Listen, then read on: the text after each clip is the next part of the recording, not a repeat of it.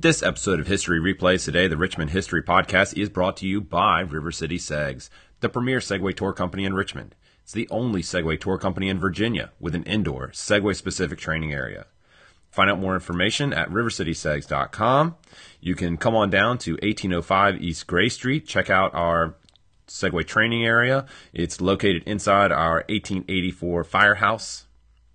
You can also find out more information about River City Segs, again, at rivercitysegs.com, where you can go ahead and book your tour there.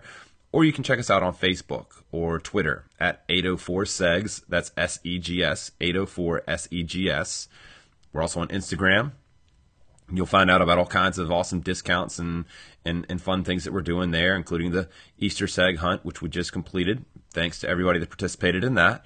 And as well, we are currently doing buy one, get one free gift certificates for Mother's Day. We're trying to honor you, anyone that has a mother, by making it easy for you to know what to get your mother for Mother's Day. Buy one, get one free gift certificates. They'll be good for 1 year from the day you buy them. It's going to be awesome. Get your mom out on a Segway. She'll love it. And always practice safe segs.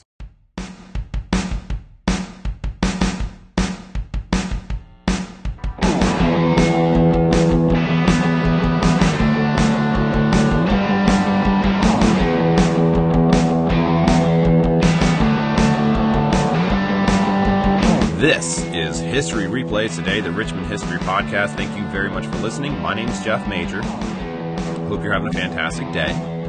My guest is Dale Weary. She's the curator and director of Maymont Mansion. If you listened to the last episode and you're hearing it and you said, hey, Dale Weary was the guest on the last episode, this is a repeat, well, you're wrong. It's not a repeat. This is actually part 2 of the conversation I had with Dale. We talked for so long. It was so many interesting things. I cut it into 2 episodes. If you haven't heard the last episode, go back and check it out when you get time. You don't need to listen to one before the other. It's not really that big of a deal. In fact, go back and listen to all the episodes. Start at episode 1, Harry Colatz. Go do that. They're all free. They're all on iTunes, Stitcher, TuneIn, wherever you're listening to this, or at historyreplaystoday.org. You can also listen there. The last episode, we talked more about the Dooleys, who James and Sally Dooley were. They're the ones that actually gave their estate, Maymont, to the city. This episode is going to talk a little bit more about the park. Again, the people and their estate, they're way too intertwined for it to be a hard cut. So we talk about both in both episodes, but that's loosely what the division is. But in this episode, we get into a lot more about the domestic help that they had at the mansion. How they, what was their legacy? AKA where they leave their money and where they put that. Not just Maymont. I mean, the reach goes out much farther than that.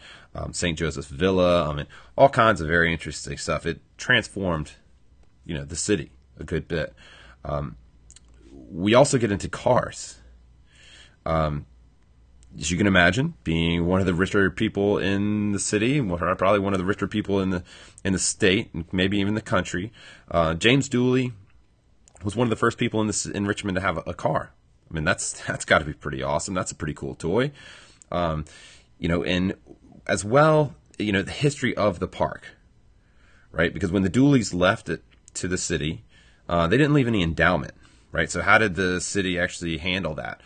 How did they take care of such an enormous estate?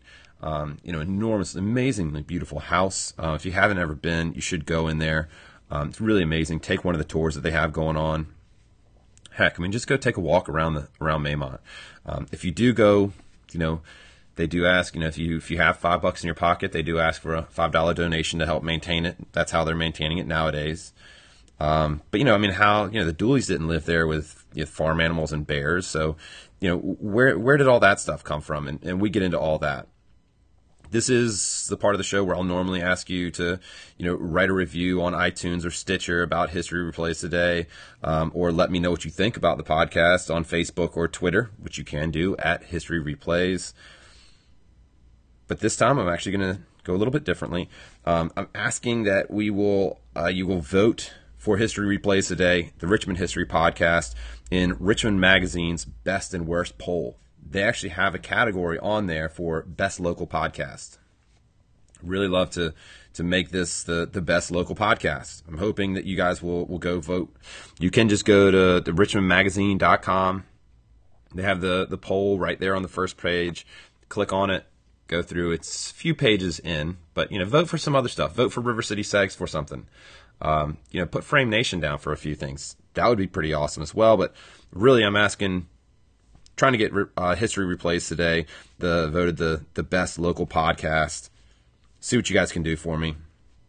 As well, I do want to go ahead and thank Derek and Daniel, who actually both gave $20 to Richmond History Podcast. And if you can do the same thing by going to the historyreplaystoday.org, there's a support button. You can go there and donate any amount of money that you have, that you like, $1, $5, $20, whatever you'd like to give. Every little bit counts. $100 would be tremendous, but $20 is just as amazing, just to try and keep this thing free, keep me doing this. You can also support the podcast by, if you have a business you'd like to sponsor the podcast, that'd be awesome. You can let me know. Contact me on Facebook, Twitter. You can also contact me at Jeff Major, JEFFMAJER, at historyreplaystoday.org. You could really support the podcast by voting for this to be the best local podcast. Oh yeah, did I mention that the voting ends May 7th? So you got to get to it. You got to make it happen. But let's go ahead and get to part 2 of my conversation with Dale Weary. When we pick up the conversation, I was asking her about the parties. Apparently Sally planned these parties. They were legendary amongst the social elite. I can only imagine. If you give me millions of dollars in Maymont, holy smokes, the extravaganzas that you could get into out there, probably pretty amazing. So again, let's get to Dale Weary. And so but at Maymont, I know there's a lot of talk of Sally's hosting like parties and stuff. Oh, yes. Indications? Like what goes on at a party? Oh my gracious! I can only dream if I had millions of dollars and Maymont, the kind of parties that I would throw. So, what are they doing at their parties? They were blasts. They were, it was really the place to be. In February, usually they had their parties in February. Huh. I think it was part of the social season. Okay. So things were happening. I think too it might have been, they didn't do so much after Lent. Right. Fair enough. Yeah. And there was one party in 1898, 400 guests. There were articles in the newspaper before the party, and then day of the party, and then after the party. And it was catered by a caterer that came down from New York. They seemed to favor this caterer, Pompeo Marisi. Mm-hmm. And he came down with, I'm sure, a large staff and did the floral displays and arranged the dining room table and created this lavish spread for their 400 guests. Huh. And you can imagine those people packing in here. Sure. And that's cold winter evening, no outdoor tents or anything like that. Mrs. Dooley in the pink drawing room, attired in her Worth gown, of course, from Paris, and jewels, of course, very, very sumptuous display there, and carrying huge bouquet. Right. And then all of the ladies in the receiving line. I think the thing to do was to have the young ladies in society in your receiving line, right. So you could introduce them to society. Mm-hmm. And there was an orchestra playing. The second floor landing or living hall was the location where they had the orchestra playing, the orchestra from the Jefferson Hotel. Oh, nice. No less. And it was a brilliant reception. An enchanted evening, I'm sure. And they're bringing other people in, but they have a full-time staff here. right? Right. I imagine there was a little tension below stairs. I was going to say. Like, yeah, because, they had 7 to 10 people on the domestic staff here.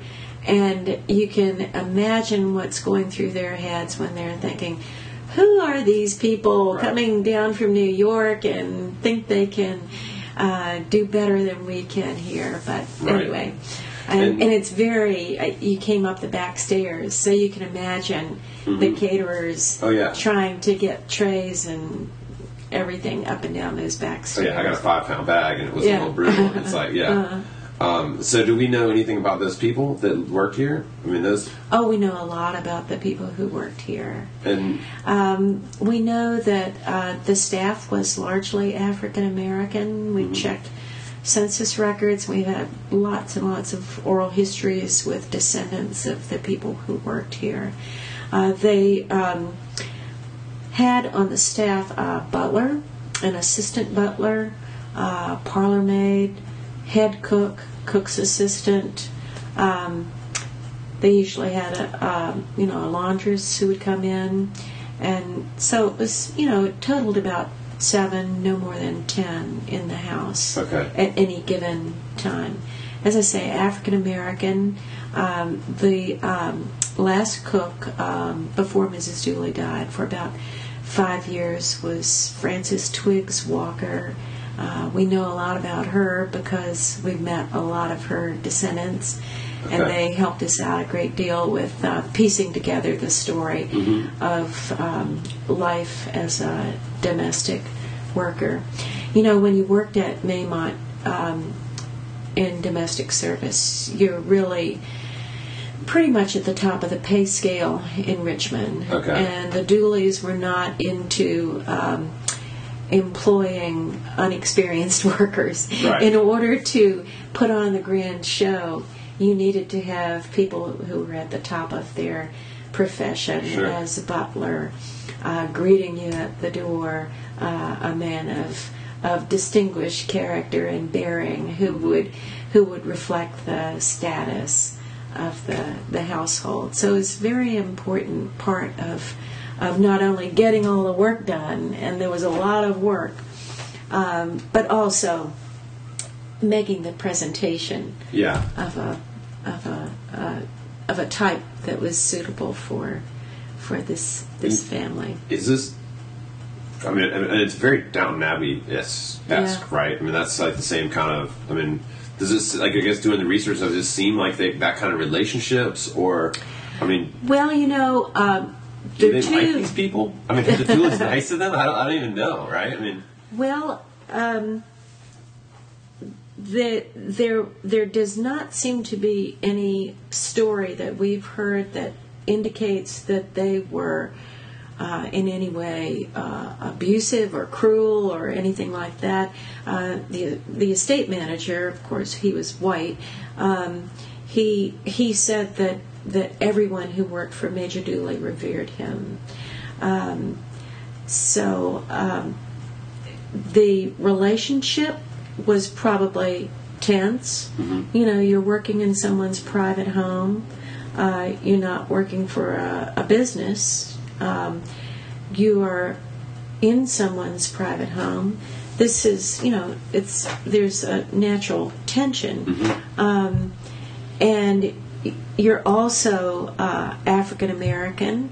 The Dooleys, of course, grew up having slaves in their homes, and the ancestors of the people who worked here, and some of the people who worked here actually were born in slavery. Absolutely. So the transition period between master-slave relationship and employer-employee relationship was a difficult one, and I think especially when it was in a private home. We don't have any long-time retainers. The idea of someone who's been in the working for the same family for 20 years, or Mr. Tolliver, the estate manager, different matter. He had his own home down the road, and he didn't have to work right here in the middle of the house with them. But there was always the impulse to improve yourself and your condition and where you worked and to move on.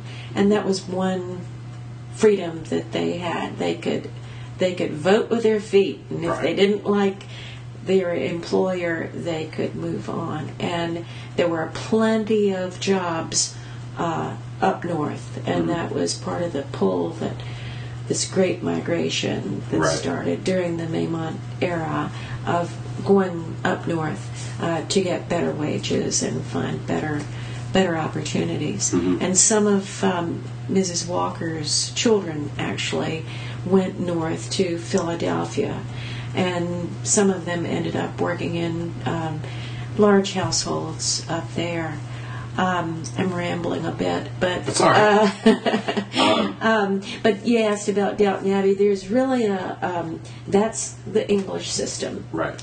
And in the English system, my understanding is that there's really a long tradition in some families that have worked in service for years and years.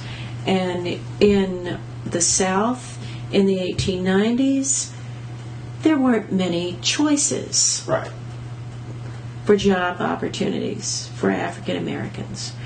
Limited education, limited job opportunities, and my statistics are probably off here, but I think the one is that 90% of African American women worked at some point in time in their lives as domestic workers. Right. But again, working in a household of this type, much better, I would think, than being a maid-of-all-work, a lone employee working for a middle-class family down in the Fan. Sure. You had to do everything. Right. You had no time of your own. Sure. In this household and in other Richmond households of this era, it was generally you would have Thursday afternoon and every other Sunday afternoon. Okay. You worked every day, essentially. And did they live here? Some lived on the lot. That was the expression. Okay. And usually the junior members of the staff. The assistant butler, we know, lived in the house. Had a nice room, actually.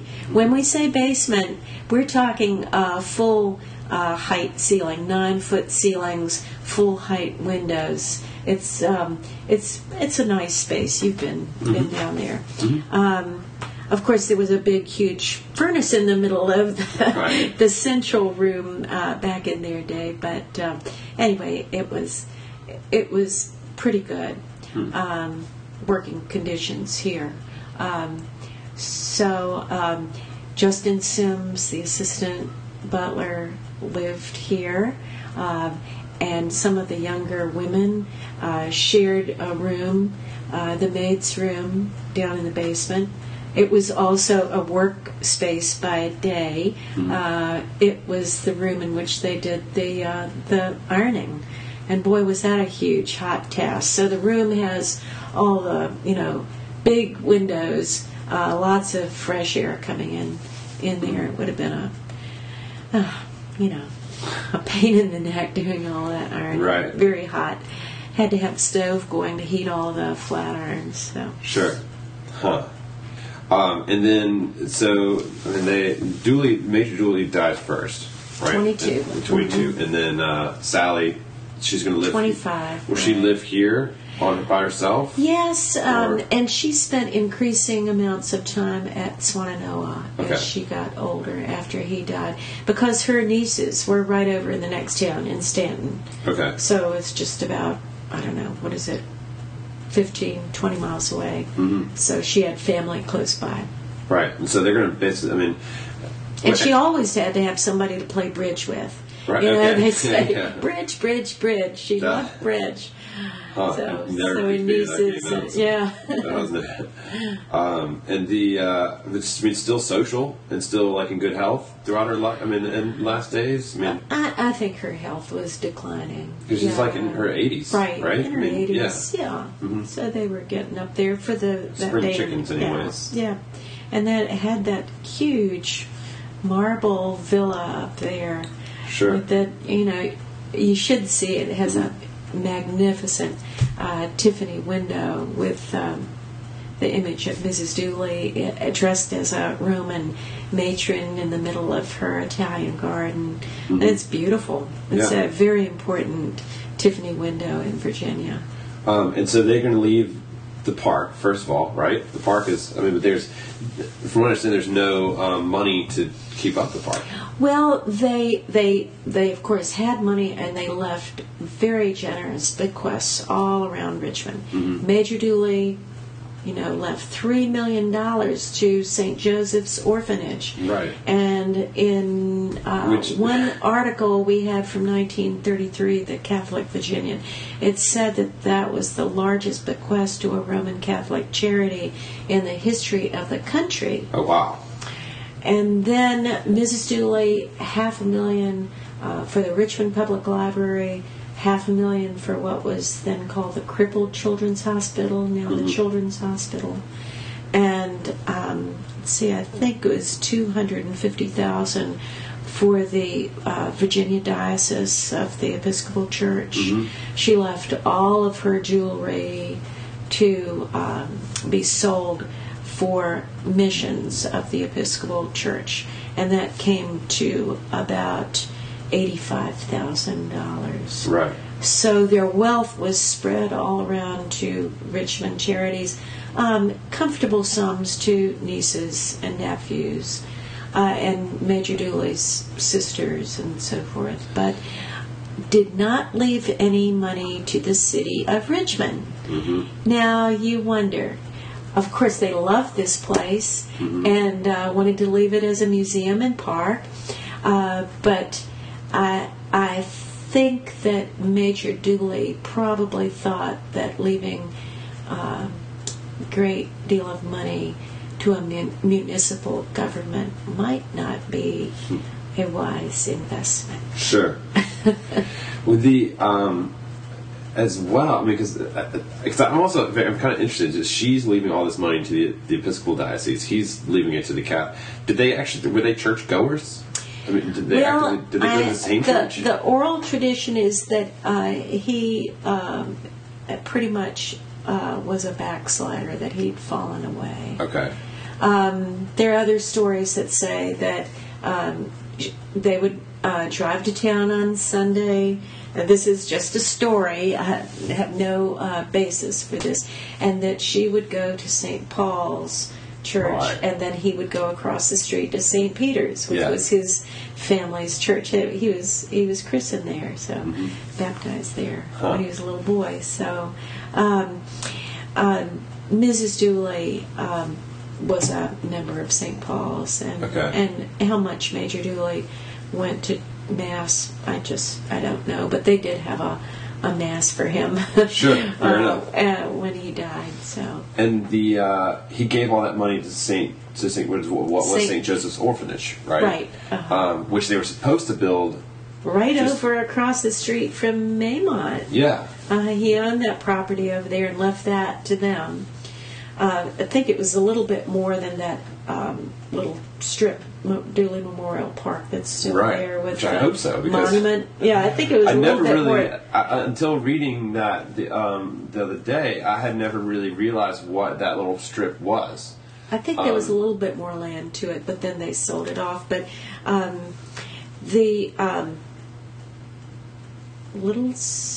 the Sisters of Charity. Yeah. Okay. Yeah, Sisters of Charity. They felt they needed more land for this facility, and they took the will to court and had the location changed to Route 1, where they built their facility. Right, which is like right across the street from the Walmart at like Brook and Parham. Right, and nowadays. they in Dooley's will, he asks that a monument be erected to charity in honor of his parents. Right. So that was the monument that they erected here, right across the street from Maymont, and one almost exactly like it at St. Joseph. Okay.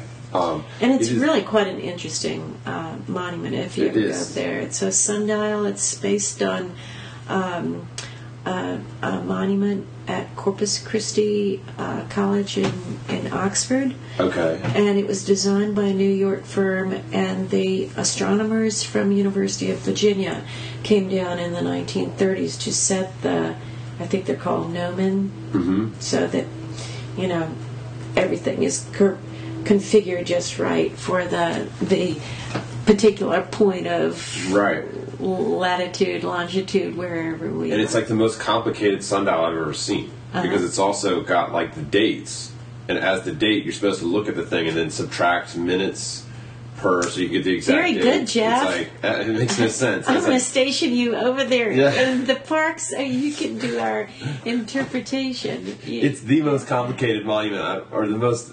It asks the most from a viewer that I've ever. I mean, it's like it's a sundial, and then it's like, wait, if I'm looking for the exact minute, I'm not going to use a sundial. But it's just me. And then also, I think they give you a computation of how to calculate when Easter will fall each year. Oh, does it? That's awesome. And the American Sundial Association or something like that, they've come to visit it, and someone wrote an article on it. That's so excellent. It's special. Yeah. And it's also, it was interesting, like, I was standing there, because I just looked at it again just now, and it was, it occurred to me that it's very strange that it's an obelisk with whatever term you call, I think you were talking about the little sticky things, right, that actually have the shadow. No, I think it's GNOMEN, something like that. All right, we'll go with sticky things. Not to be confused with gnomes, but right. But it's weird that they have those on there, and the actual thing is an obelisk, right? That I was standing there, I was like, why didn't they make it like Stonehenge? Where it's actually the thing actually is the. I don't know. You need to build one, right? I'm done with podcasts and start making sundials. But the anyway, yeah. So this is very strange. There's so many neat things about Maymont and the Dooleys, and I think that's one thing Maymont does for us. We can talk about all of the particulars about Dooley and how the money was made and did he invest in this or that, and the particular things about Maymont. But in general, I think the whole place and the Dooleys themselves and the people who work here, they open up a window for us to a period in time that really is not as fully represented anywhere else in Virginia. Absolutely. And to me, the most significant thing about Maymont is that it is this intact document from the time.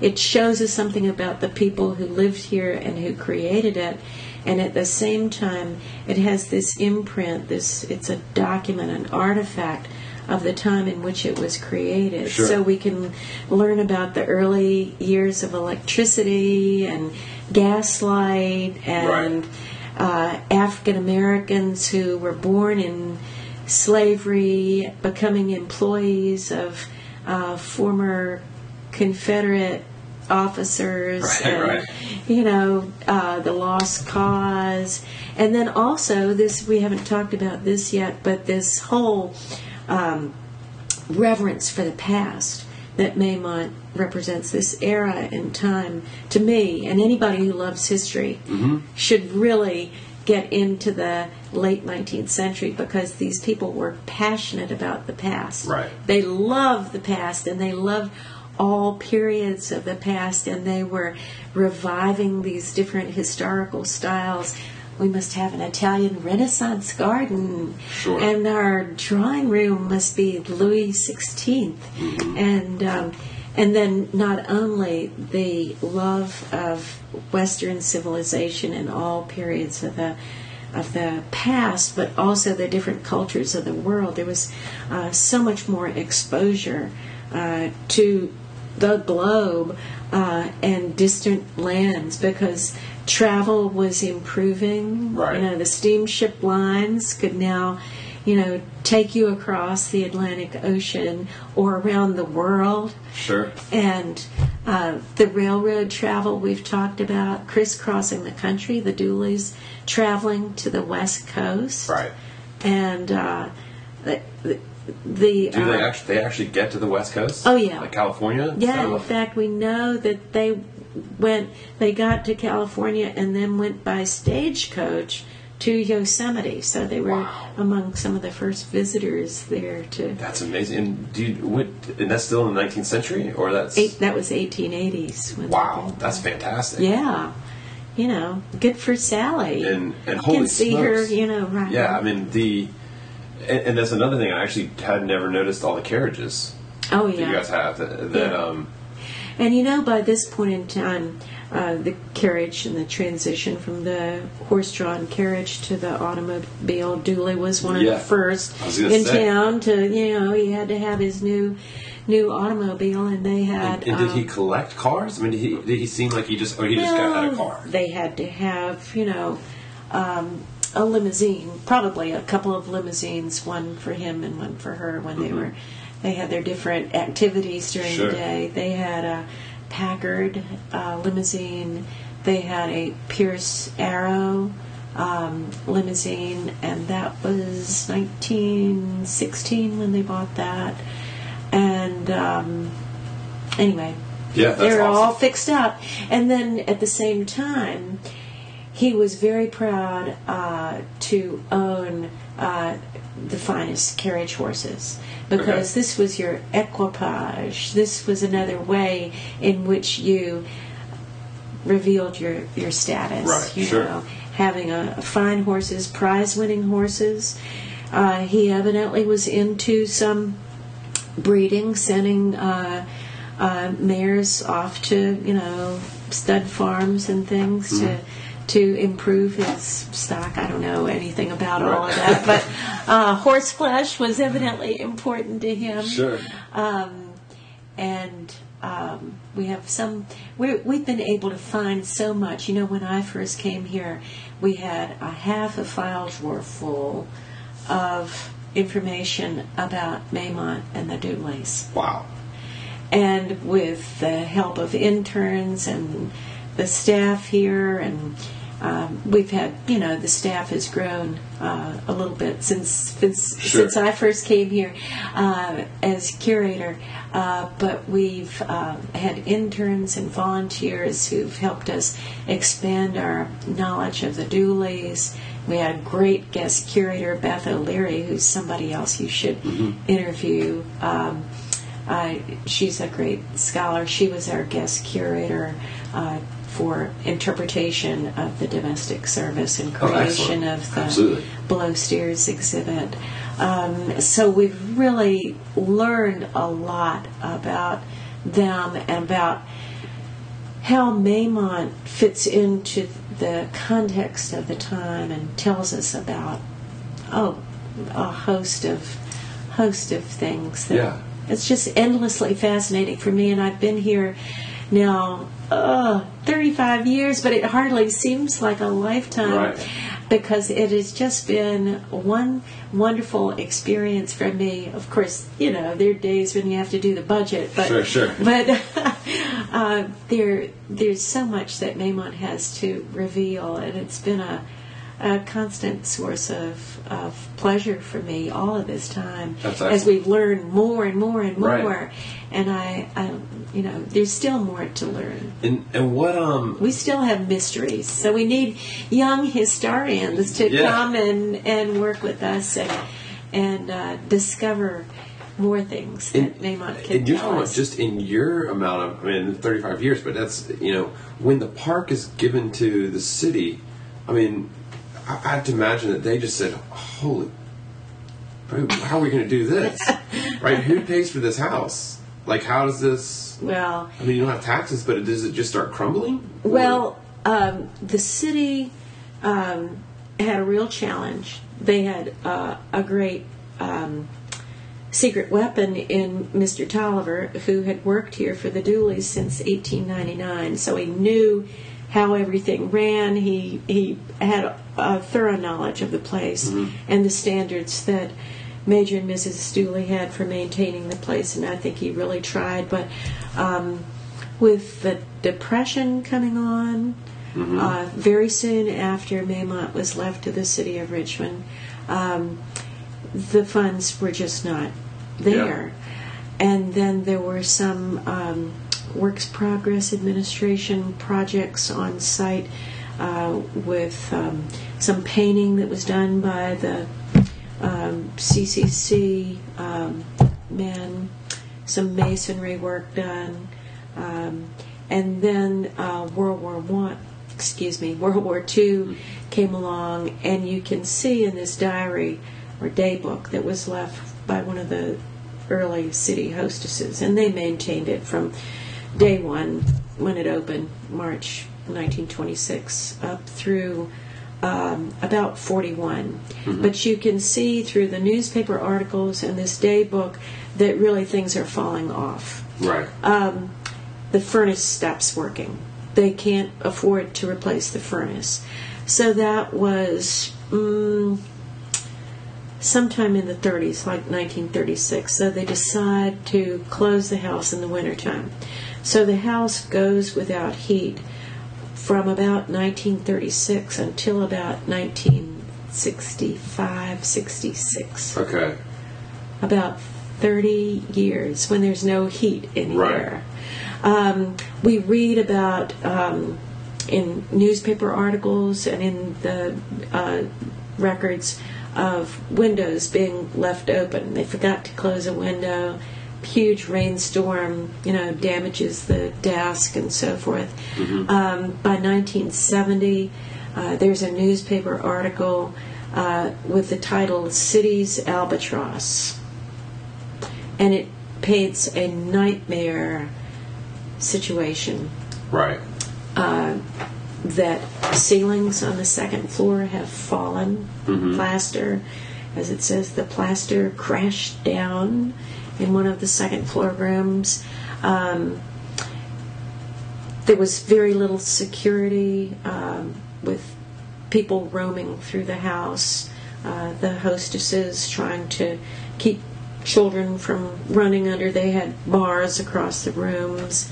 The ceiling painting on canvas in the Swan Room, water damage, leaks all over.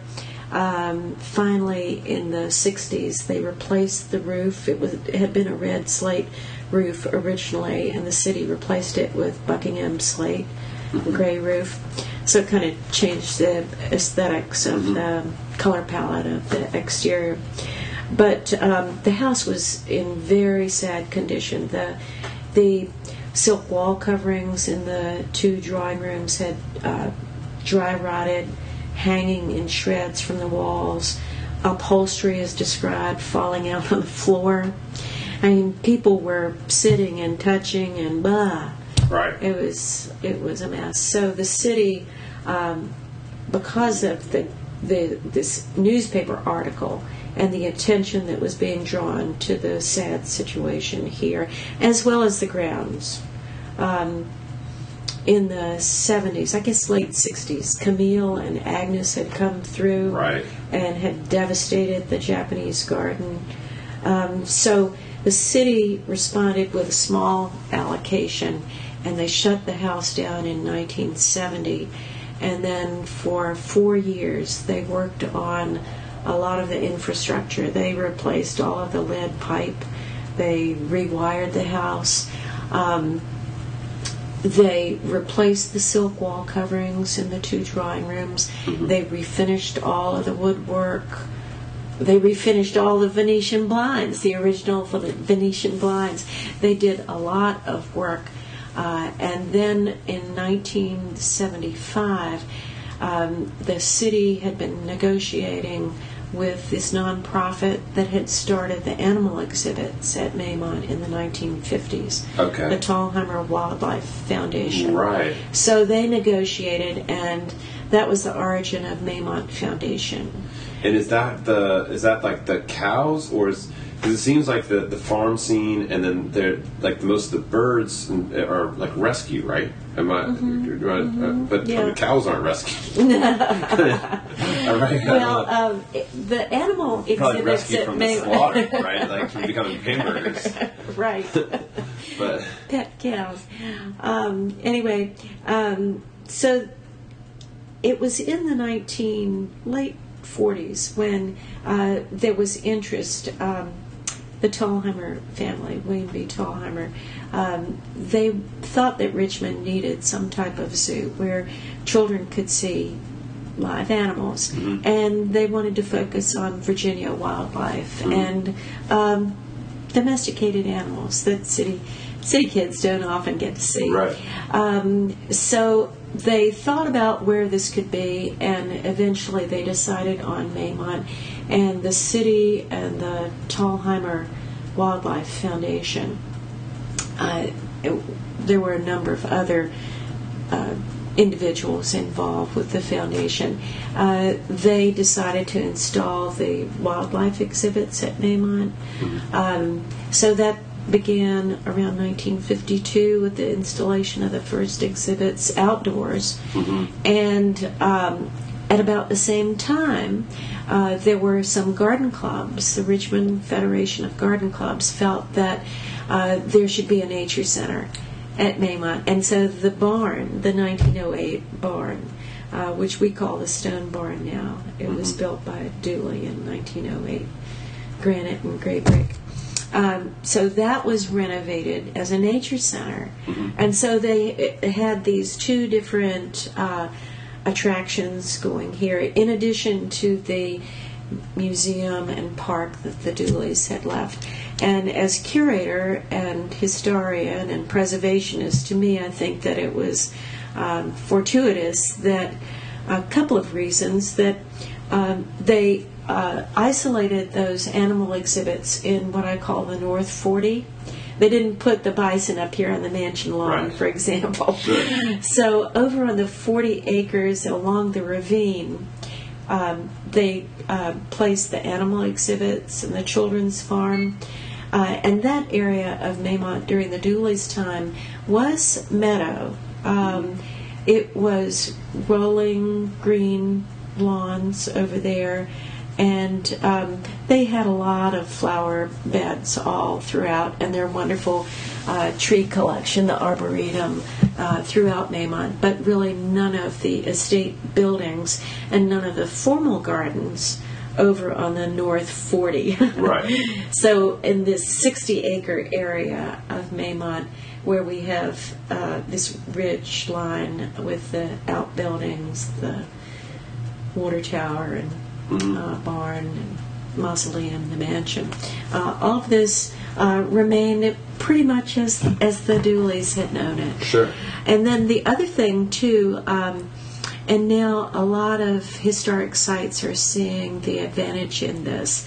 When I first came here, there was the question, why so many different divergent things in one place? You've got animals, you've got a children's farm, you've got the house museum, you've got Italian gardens. What is Maymont? What it is a historic site with these other features overlaid that we have a special character, and each has helped the other to be sustained and to move forward. So absolutely. I think everything floats the boat, so to speak. Totally. I mean, it's the same park, but it feels like a completely separate place. So I mean, that's. I mean, you can come 2 days in a row and not do the same thing, right? So one of our plans right now, this is something that's very important to Maymont, and we needed it since day one, and that is an interpretive sign system for all of Maymont. So a lot of the things I've been talking about, in a few years, when you go out on the grounds, you will see a sign that tells you the Italian garden was designed by Nolan and Baskerville, and it was created over time from 1907 and completed in 1910. And here's a picture of the way it looked during Mrs. Dooley's time. Sure. Yeah, that'd be amazing, right? I mean, oh, yeah. So that all over Maymont. Not that we want it to look like, Midlothian Turnpike or anything, but we want to have enough out there to give people an enriching experience. Right. Absolutely. Because there's this couple, there's a Thalheimer's marker down by the animals, but it was like it's a strange. It kind of brings up more questions than it does answers. There you go. Right. It just is like, okay, so there was a Thalheimer that gave some money, like to what and to where and when and what's going on. Well, we're gonna make it all as clear as can be. Excellent. We don't want to overwhelm people. More or less complicated than the sundial. How about that? Less complicated. Okay, less complicated. All right, fair enough. Yeah, to put there a spark. Yeah. And hopefully if people read a little something about the Japanese garden, they'll find other ways. We'll provide other ways for them to learn more. Absolutely. Seems good, right? I don't know. We've been talking for a long time. Yeah. But yeah, I mean, you have anything? Well, the Maymont Mansion now sparkles. Its brilliant, opulent interiors have come back, and we have done so much conservation and restoration on the interiors. And when you walk into these spaces, the library, the pink drawing room, blue drawing room, dining room, even the swan room, you really have an experience that is rare in Virginia, to have authentic Gilded Age interiors with furnishings acquired by the original owners. There's so many historic house museums that you go to, and there'll be a rocking chair, and that belonged to the great-grandmother, and a portrait, and then the rest is, they'll say period objects, period furnishings, but here, so much of the original detail. We have a collection of 1,000 furnishings, artwork left by the Dooleys. So, and some of them really world-class pieces. The Dooleys were like their peers in a lot of ways. They liked tapestries. They liked Oriental rugs. They loved neoclassical sculpture. But some of the pieces they collected shows they were really ahead of the pack in a lot of ways. The Tiffany and Company Narwhal and silver dressing table and chair, for example, one of a kind. It's very well known in the decorative arts world. And that, I say the decorative arts world, but when we take people through the Maymont Mansion, it doesn't matter what their background is. Right. These rooms, they're awesome. People, no matter where you're coming from or what you do for a living or how old you are, everybody, they're agape when they walk into the pink drawing room, then they get in the blue drawing room, and it's like, wow. Sure. The wow factor is pretty heavy inside the Maymont Mansion. So, absolutely. Yeah. That's awesome. Well, thank you for your time. Well, I had fun. Yeah, you enjoyed it. That's it. There is no part 3. Thank you very much, Dale Weary. I don't know, maybe we'll have a part 3 one day. But well, thank you very much, Dale. Extra generous with her time. That was fantastic. And definitely, go out to Maymont. It's a fantastic place. It's springtime. While recording this, it's a little bit rainy, but the next nice day that you have time, head down to Maymont, support them. Go take a tour of the house if it's raining. I mean, how about that? That doesn't hurt. And donate to Maymont. Keep that place open, keep it beautiful, and do not forget to go to the Richmond Magazine, richmondmagazine.com, and vote for the best and worst. Vote for the best local podcast, History Replays Today.